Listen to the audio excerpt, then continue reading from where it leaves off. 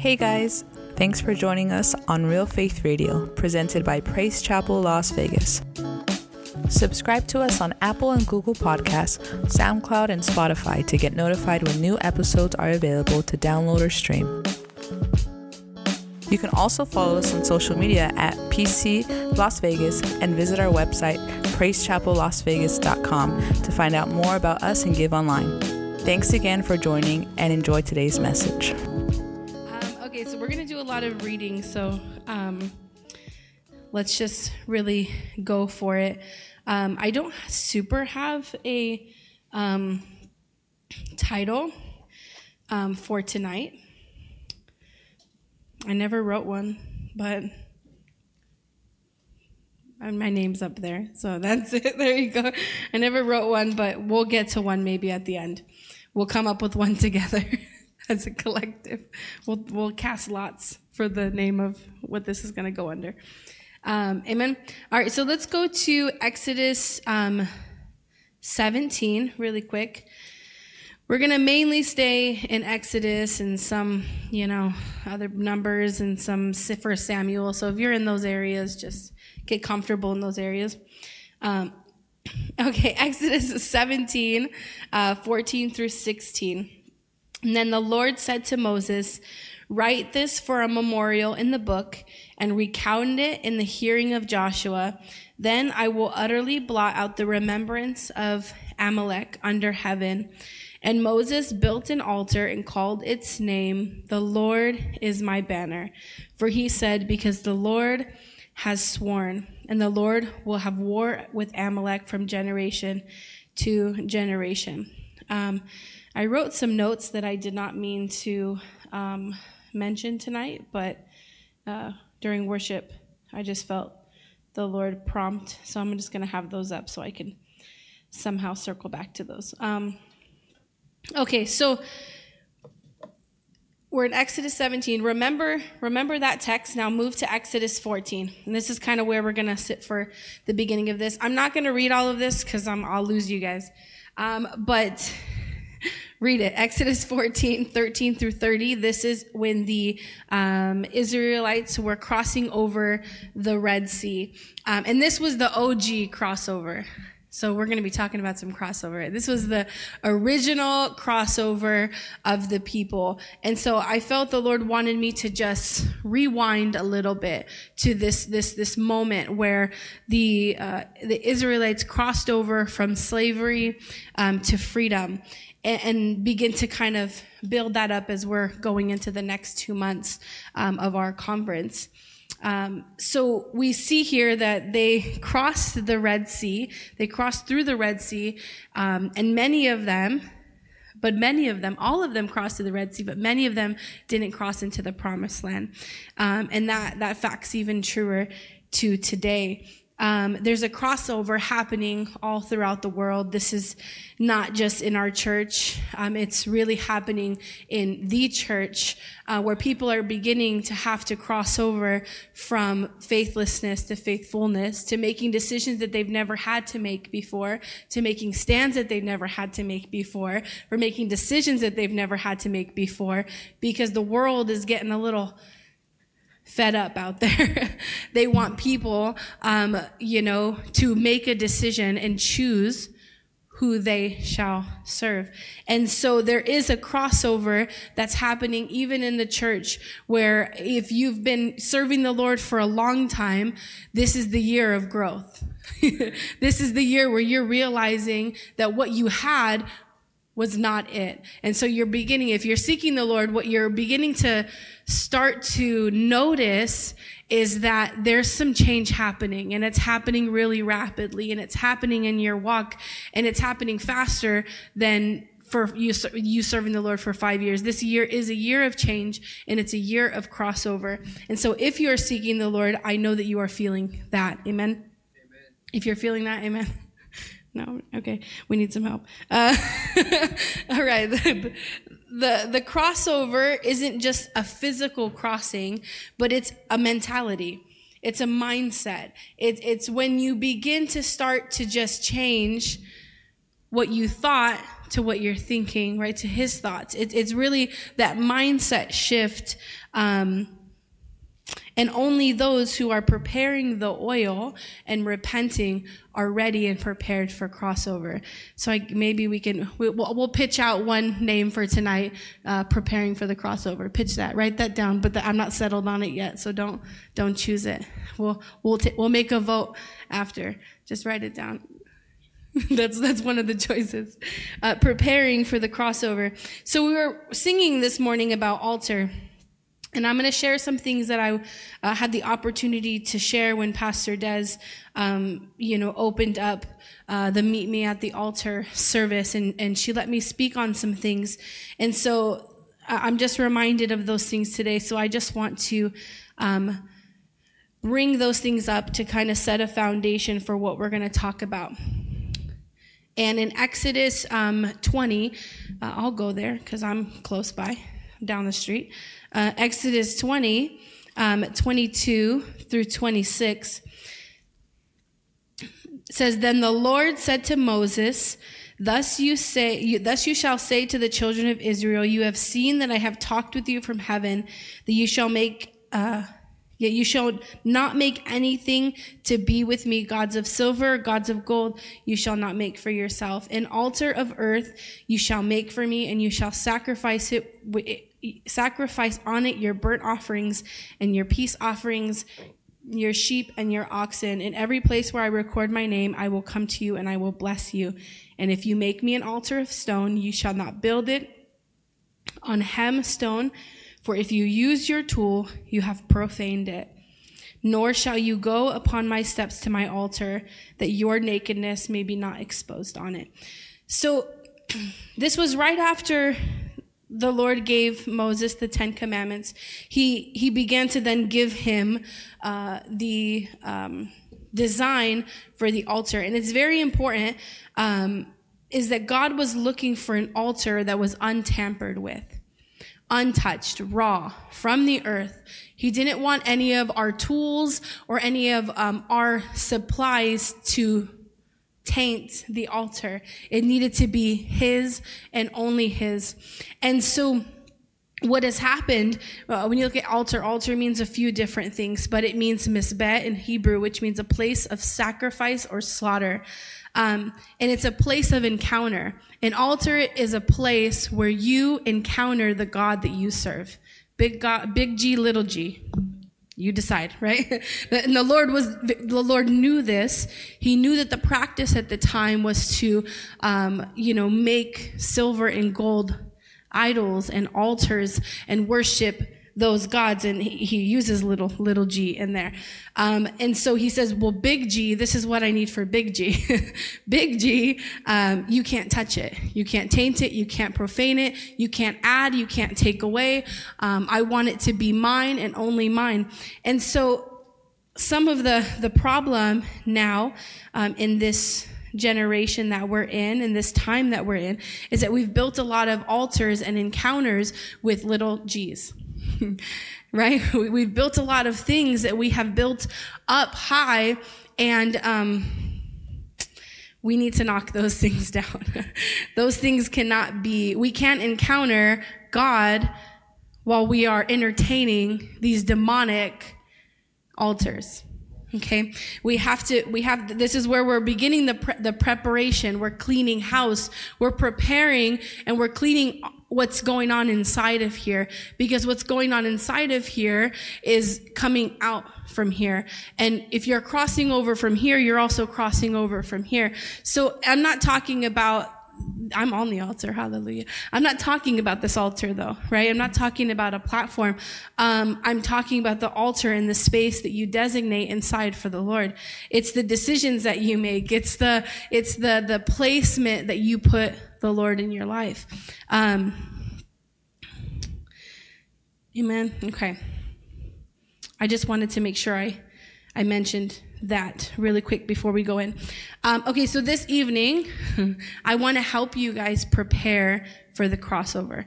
We're about to get hit with so many amazing sermons. I can't even wait. I'm so excited about what the crossover is going to mean for us. But if you're not ready, these amazing sermons are going to mean absolutely nothing to you, because you're going to be too late.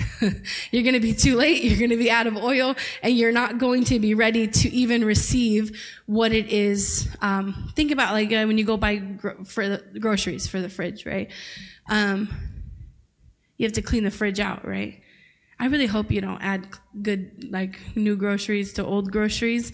I hope there's a process of like, okay, let's take the old groceries out. Now let's put the new groceries in. Like anything that's moldy and smelly and leftovers from 8 days ago, I'm really hoping that you're pulling those out. And so this is just a spiritual cleaning of your fridge. Amen. I don't know if that was a good analogy, but that is how I'm looking at it.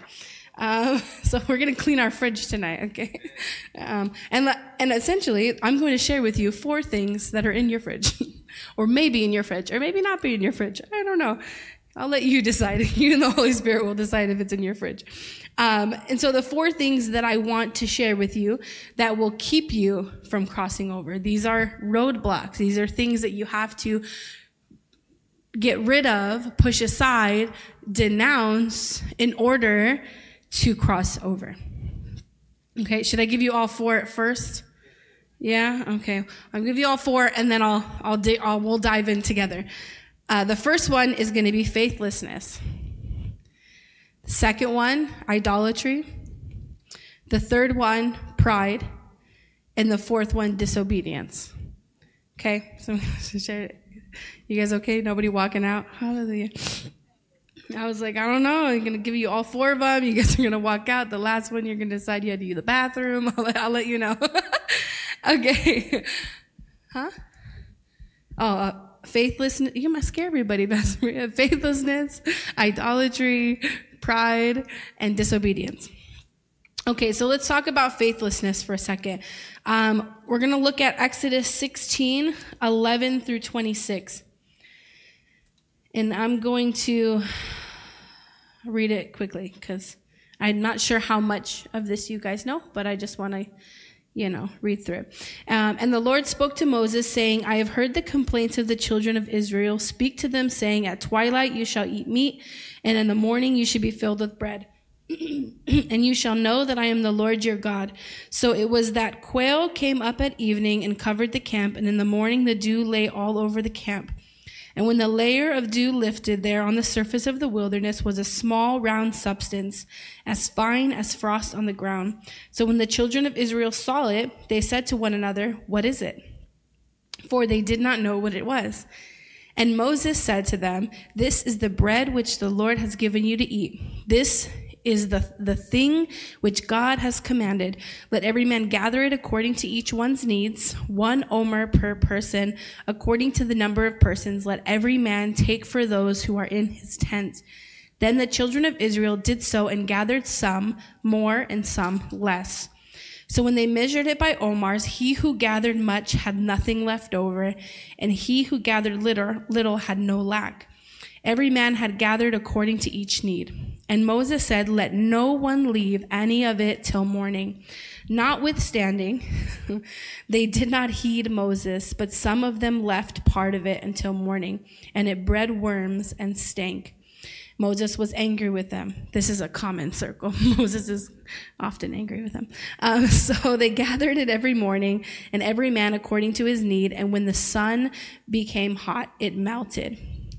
And then it goes to talk about the 6th day, how that he wanted them to grab extra for the Sabbath. So we learn here in this is a great story of faithlessness by the people who had just been literally set free, from slavery. They go in, the Lord provides water, the Lord provides food, and all that the Lord asks is for them to take only what they need for right now.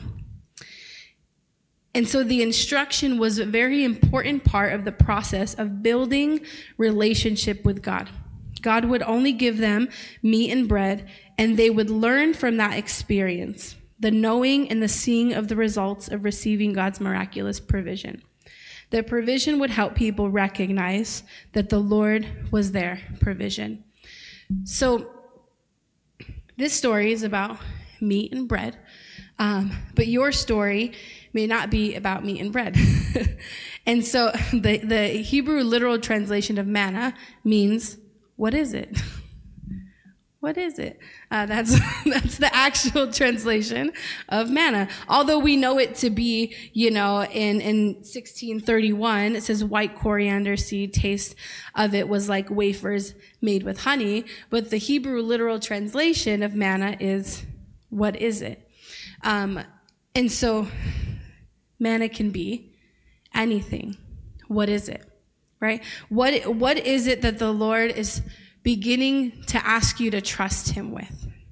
Because that's what this was about. This was about the Lord desiring a relationship with his people and gaining that relationship back and forth. It even talks about, I think somewhere the mountain of somewhere in here. Hold on. Somewhere. I'll get to it. But it talks about testing and contending and how they were testing the Lord and they were contending with the Lord for manna. But really only you can answer what that is. When we get saved, we start to begin our relationship with the Lord. He starts to provide, right? I hear a lot of, bitter Christians. Man, he just got saved. He got a car. He got a job. He got all these things. I've been praying for 10 years, and the Lord pours out his favor on those beginning their relationship with him, because he is teaching them something. He is teaching them that where you have looked at previous things to fulfill you, I am showing you that I can fulfill you. I am showing you. I'm pouring out my favor on you to show you that. So this was an important part to gain faithfulness. I think I've taught this in the class when we spoke on faith. I don't think I taught it. I think I only taught it in their class, but I talked about faith, and I talked about how faith is a journey with the Lord. And it's a beautiful journey with the Lord, because the longer that you're in this journey with the Lord, the more faith you have, because the more times he shows up, and the more times that he shows up, the more you begin to realize, wow, God, there's nothing you can't do. Whereas you may be young in the faith, new in the faith, you're like, I don't know, God, this is a big ask.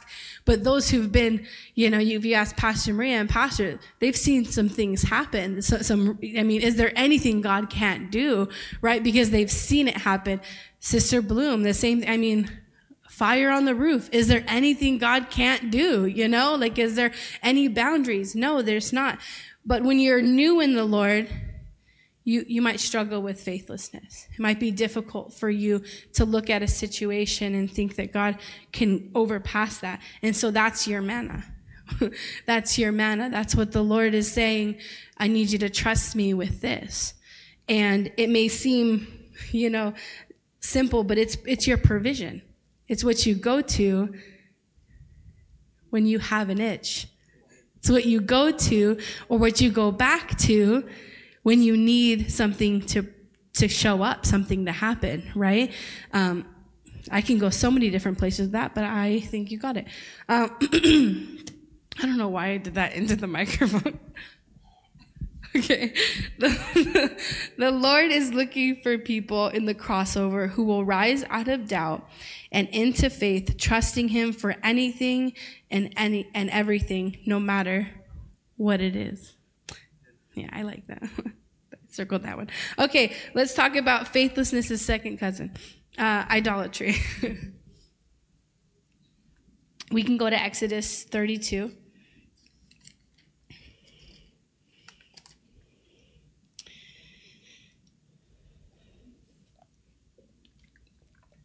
And I'll just slightly paraphrase.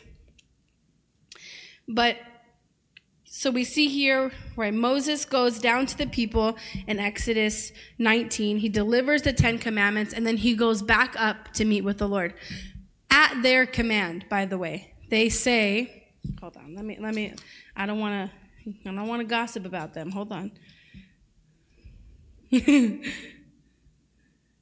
Oh, yeah. So Moses went down to the people and he spoke to them. He gave them all of the words.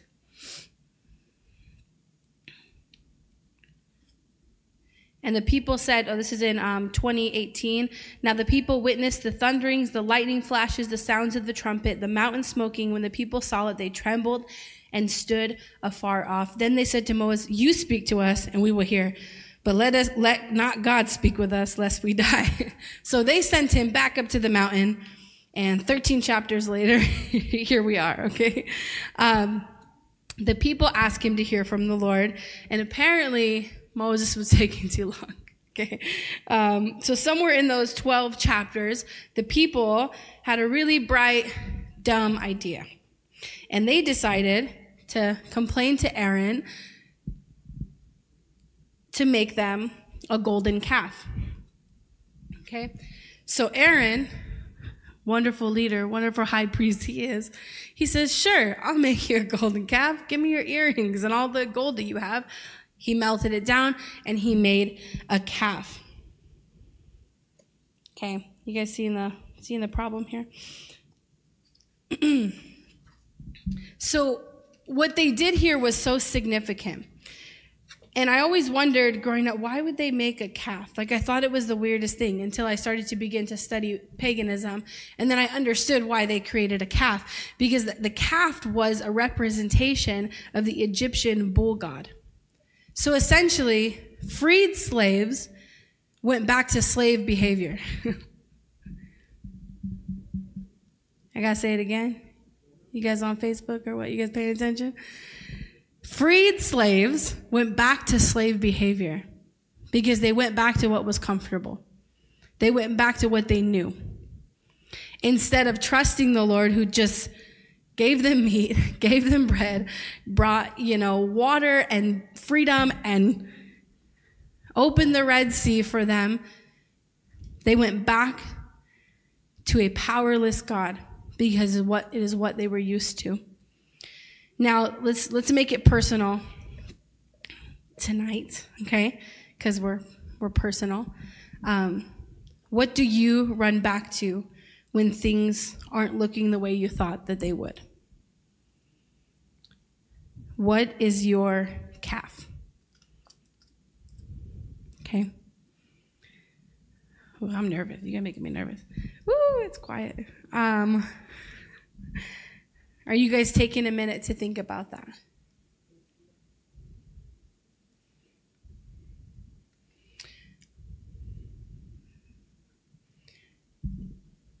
I'm going to have you guys I'm going to take some pauses so that you guys can answer some things. Because I'd hate for the Lord to give me these points and for us to walk past them very quickly. Or to think that these are not us. Because I think idolatry seems to be kind of a taboo subject sometimes. We say, well, I'm not a murderer, I'm not a thief. We go through the commandments and idols. I put nothing before God. But if the Lord really judged your life, what would be before him? And that's the truth. So just take a minute to think. Do you spend time with the Lord every day? I'm talking about encountering the Lord every day. Do you spend time with him every day? Uninterrupted, praying, reading, conversating with the Lord. If you do, great. Gold star. But if you don't, really think, what keeps you from that? I'll give you a minute. We got an hour and 15 minutes. I'll give you a minute to think about that. What keeps you from encountering the Lord on your day-to-day?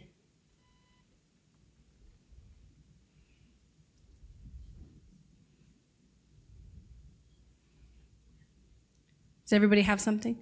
If it's a no, can I move on? Okay. Consider that very thing that you're thinking about is your idol.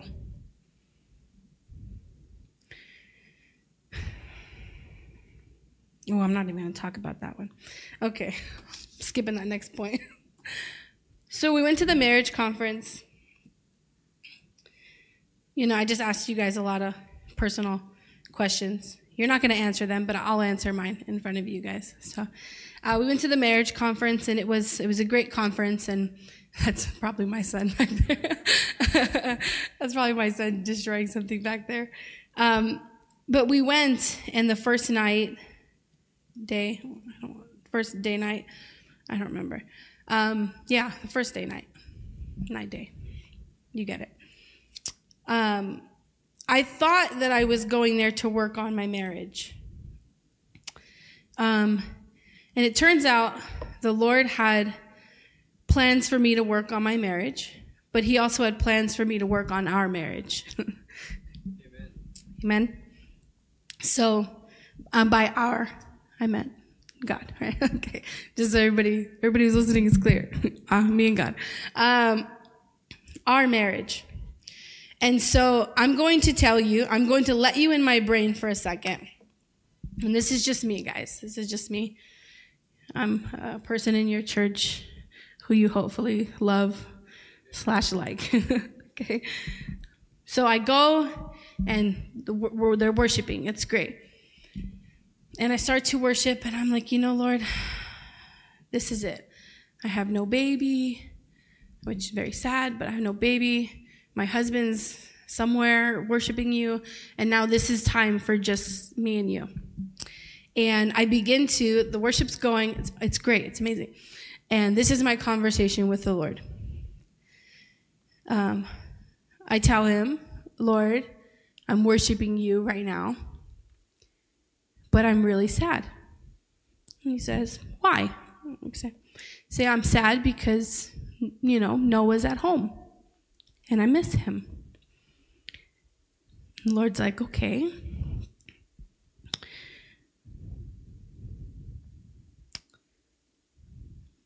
Okay. Why are you sad? I said, well, Lord, and I kid you not, this is my conversation, but I can't make this up. Lord, he's my comfort. I don't know what to do with my hands when he's not in my arms. I don't know what to do with uninterrupted you time. He is my shelter. I kind of hide behind him.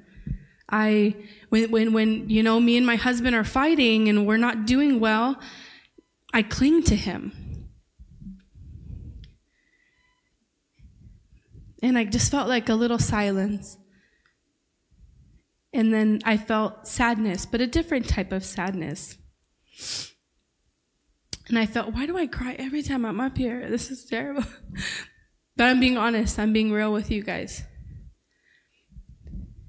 And I heard the Lord tell me, I'm supposed to be your comfort. I'm supposed to be your shelter. I'm supposed to be your provision. I'm supposed to be yours. And it's a weird feeling to be a mom when you love your baby so much and the Lord tells you, he's your gift, but I'm the gift. You know what I mean. He's a gift I gave you, but I'm the gift. And so I'm having this moment with the Lord where he's like, we can't even work on your marriage until we work on ours. And I was like, okay, Lord. So I go to dinner and Pastor Brie are asking me, how did you guys think? And I was like, I don't know, man. I don't know what happened to him. I was dealing with this one right here. I didn't even answer because I was like, I don't really even know how to process this conversation with the Lord. Because he just told me that I have built an altar of idolatry. And so I spent the whole night repenting. And once I repented, I felt a little better. Not gonna lie, I felt a lot better. But I'm sharing this because I think we think idols are just things that we put. They can be really good things too. They can be really great things. They can be the most beautiful giftings in the world. but they can't go before the Lord. They can't go before the Lord. So I know maybe sometimes you're thinking, well, maybe you were thinking, what keeps me from the Lord? My job, my kids, my this, my that. I have these responsibilities. All idols. They're good. They're good things. They're great things. But if they're in the way and you're not making space and time and your schedule becomes an idol, your duties and your tasks become an idol, then that's where we need to be careful. Because the Lord is crossing us over to a promised land, to a promised people. And we can't bring any altars of idols with us. It will keep us out. And so I'm thankful that the Lord, dealt with me in our marriage, but I hope that blesses you. Or not, talk about it later. But it was good. But the Lord wants to be those things. He wants to be all of those things. And it's not anything that your husband or your wife can fulfill, your friends can fulfill. He wants to be all of those things. He wants to be your refreshing, your renewing, your comfort, your provision, your everything. And we can't replace it. We can't replace anything with him. Amen? Okay. Hold on. No, moving on. Pride. I'm going to jam through the rest of them. You guys are going to see that all four of these stories are related to all of these. So you can relate every single one of them. So Exodus 17, we see that Moses was getting water from the rock, and the Lord instructed him to strike the rock. And we see that here. And then we see in Numbers 20, 7 through 13, that the people were asking for water again, and Moses was told to speak to the rock, and he hit the rock. And I think for a long time I kind of thought, well, it was just was it his anger? Was it his, what was it that kept him from the promised land, from crossing over? And then I did a nice little study on it. And so let's read it really quick, 7 through 13. Then the Lord spoke to Moses, saying, "Take the rod, you and your brother Aaron, gather the congregation together. Speak to the rock before their eyes, and it will yield its water. Thus you shall bring water for them out of the rock and give drink to the congregation and their animals."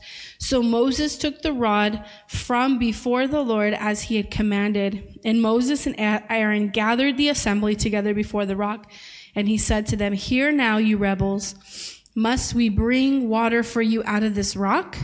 Then Moses lifted his hand and struck the rock twice with his rod. And the water came out abundantly, and the congregation and their animals drank. So pay attention to that one. Pay attention to his response. When he says, "Hear now, you rebels, must we bring water for you out of this rock?"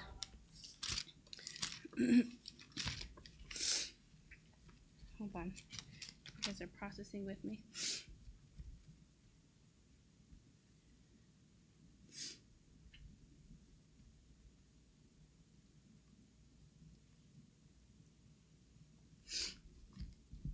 Okay. Yeah. So here, the sin that Moses made was not being angry. It was not anything that I thought it was. The sin that he made was that he shared credit with the Lord. Because in his original response in Exodus, he began to tell the Lord, "What do I do with these people? I need you." He cried out desperately. And then in Numbers, he just gathered them together, and he made a big mistake because he said, "Must we bring water out of this rock?" And then he did something that the Lord never told him to do. And how good the Lord is. Have you ever done something just silly and you put the Lord's name on it and he came through and you're like, "Oh, I know that was the Lord, but I wasn't right"? Anybody? Just me? Just me, hallelujah. It's confession night. Confession night. Amen. Confession Wednesday. Don't miss out.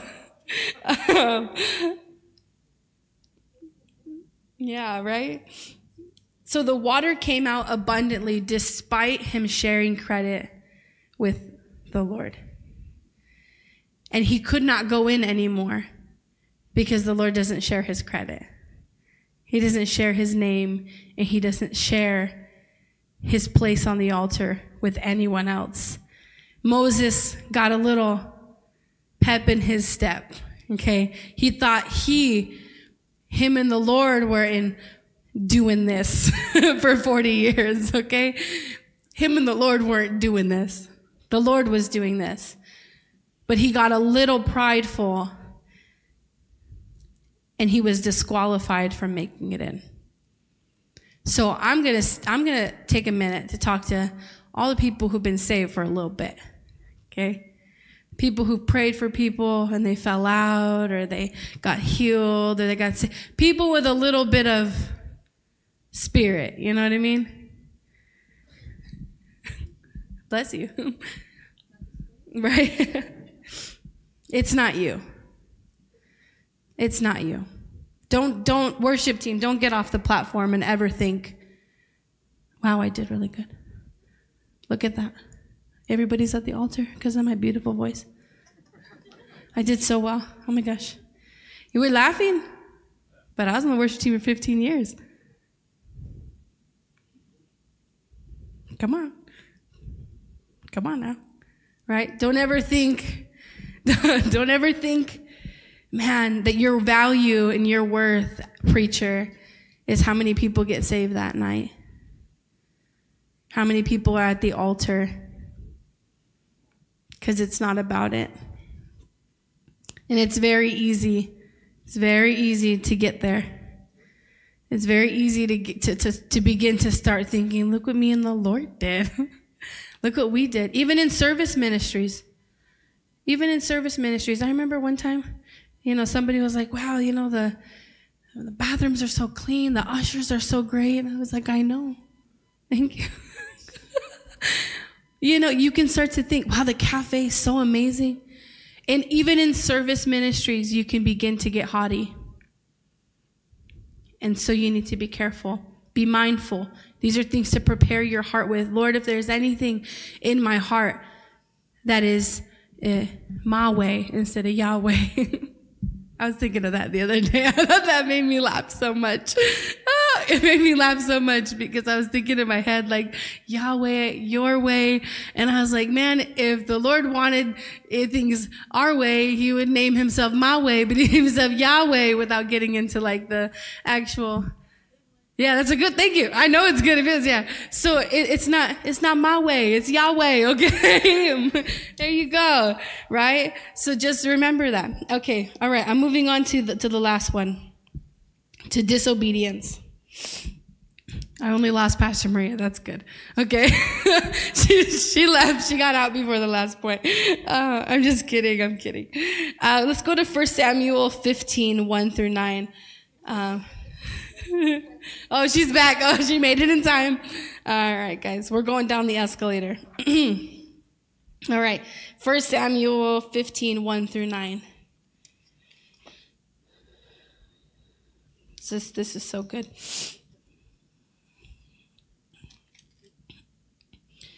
Okay, so Saul spares King Agag. So Samuel said to Saul, the Lord sent me to anoint you king over his people, over Israel. Now therefore heed the voice of the words of the Lord.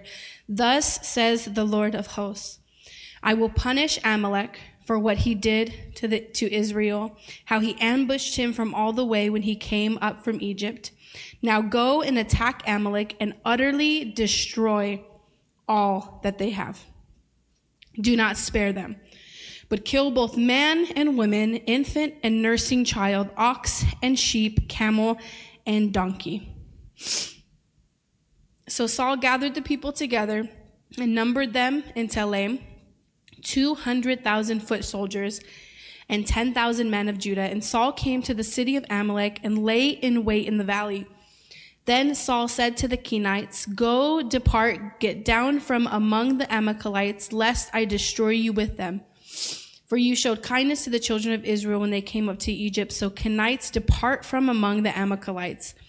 And Saul attacked the Amalekites from Havilah all the way to Shur, which is east of Egypt.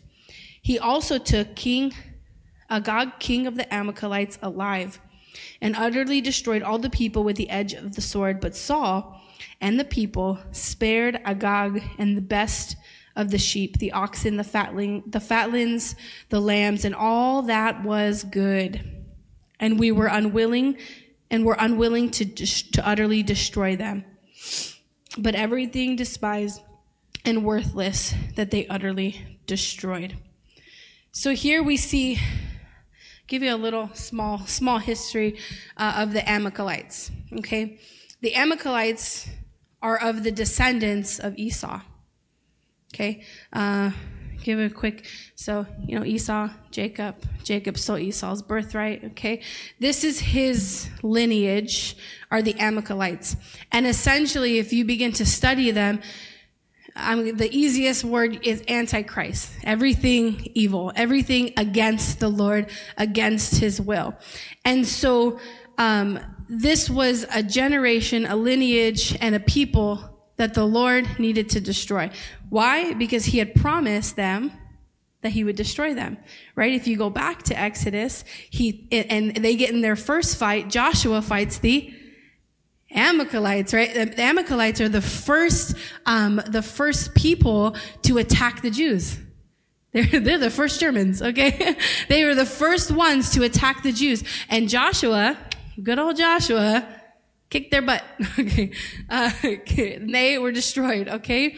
Not all of them, because Joshua made a big mistake. I guess you could go back there. But Joshua killed the strongest and let the weak live. Big mistake. He'll pay for that later. It'll circle back. But Joshua didn't disobey the Lord because he didn't get a command to do that. He did what he thought was right. He killed the strong, left the weak to go back. But what he left was a generation of evil to continue, right? So now we're dealing with this chapters later in 1 Samuel. And Samuel tells Saul to kill, that the Lord had said to kill and leave nothing left behind. What did he do? He disobeyed. He was disobedient because he thought what was left was good. You guys get in the circle here? Okay? Some things that we're thinking that were good and the Lord's actually telling us that they're not good. Or they're good to our eyes, but they're not God. Okay? So we gotta, in preparation for the crossover, we have to really analyze and put on our specs, the Lord's specs, to see what is actually God. Not just that it's actually good. Because what's good is God, but not everything that's God is good. Does that make sense? No. Hold on, backwards. You know what I mean, right? You get it. Somebody gets it back there, right? So what happens is Saul destroyed everything but what he thought was good. And he kept the king for pride. He kept the king for ransom. Well, the problem that he had with that was that king was supposed to die. But that king did not die at that moment. Samuel came in.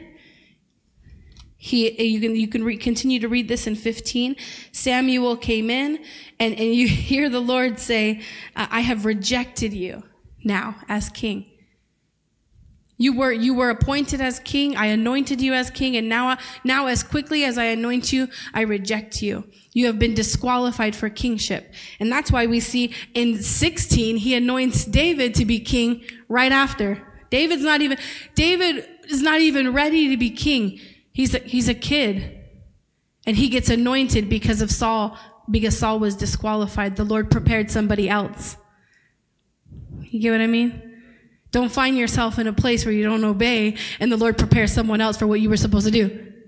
Right? Amen? Ooh. I'm getting kicked out of the church today. Okay. So Samuel goes and he kills King Agag. But there's a problem with that. Because King Agag, busy little man, He had a baby. He knocked somebody up before he died. So the generation of Amalek continued. And although the Amalek people are no longer here, the Amalek spirit still lives within. That Amalek spirit still lives within.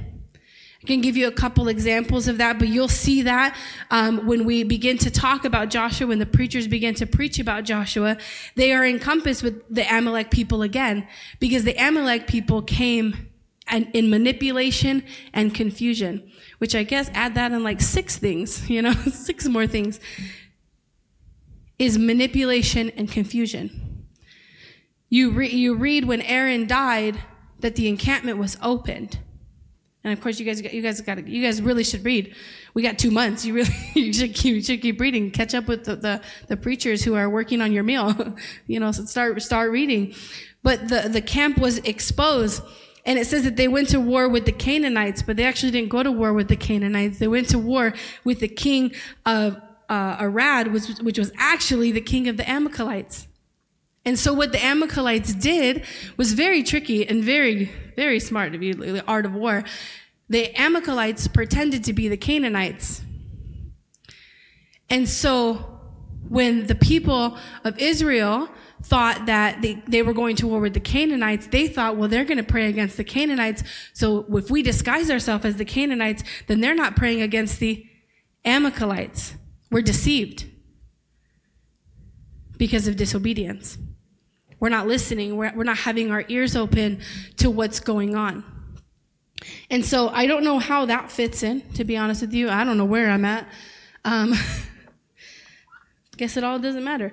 But that's a full circle moment of the things that will disqualify you from the crossover.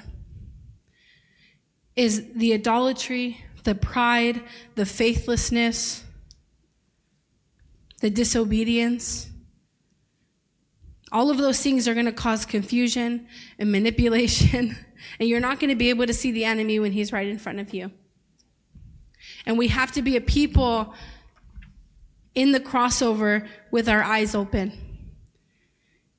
We don't want to be, the one on the watchtower not watching, not knowing what's happening, not knowing what's going on. And so this is a period of time that I feel that the Lord I felt when the Lord was speaking to me about idolatry, in that moment, I think the Lord told me this is the first of many. I'm going to repent some more times. And we should be. These should be the next 2 months of repentance, of getting things right to prepare for the crossover, to prepare what's going to happen, because not everybody who went through the Red Sea is going into the promised land. And I don't want to find myself without oil. I want to have the oil of repentance flowing through my life, so I'm not disqualified from what the Lord has for me. And because you're here on a Wednesday, I'm assuming you don't want to be either. I'm assuming that you're plugging in to get recharged, to get refilled with your oil, and that you don't want to be disqualified. I'm assuming you're serious about the Lord. I think so, right? And that you want to have that. So consider these things. I know I kind of project through quite a bit at you tonight. But these are things to think of. Take what you need, leave what you don't. But if it fits for you and you feel the Lord is pressing on your heart one of these specific things, then let this be one of many. One of many times that you encounter the Lord. One of many times that you repent to the Lord. One of many times that you get that right with God. Because I don't want to find myself missing out on what's to come. And I just believe, as I'm done now, but as I believe what the Lord was telling me in this crossover is that many of us are going to walk through doors we've never walked through before. We're going to do things we've never done before. It's not going to look the same. These 4 walls can't hold what the Holy Spirit's going to do and how he's going to pour out. I imagine just lights out, walls down, fire, fog, thunder, lightning. I'm thinking blackout. And God is saying, when I come, you'll know. When I come, you'll know. And it will be more than I can even think and process, because he's that big of a God. And we need to be prepared for that. We need to be prepared to encounter him and what he wants and what he's going to do. I just challenge you as you are praying this next 2 months for our speakers and for our word. The crossover is happening now. The crossover is happening for many of us in our daily encounters with the Lord. And we are crossing over. We are crossing over to those things. But I can just promise you, and I feel just as prompt, I'm going to repeat it again. What he's going to do, you have never experienced. You have never experienced this, so it's going to be scary, and you might feel a little uncomfortable, and that's okay. But don't allow disobedience, pride, idolatry, or faithlessness get in your way. The door's not going to look the same, and that's okay. Be okay to walk through it, and trust the Lord.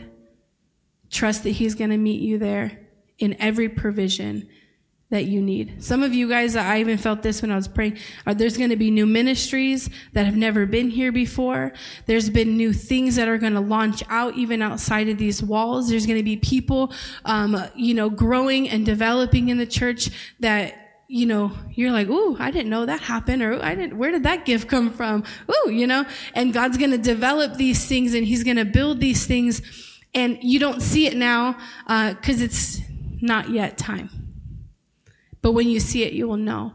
And so if you're feeling like the Lord is just pressing on your heart in this crossover to take out some things and to put in some things, then take this word very seriously. Because there'll never be a time like this again. Amen? That's what I have.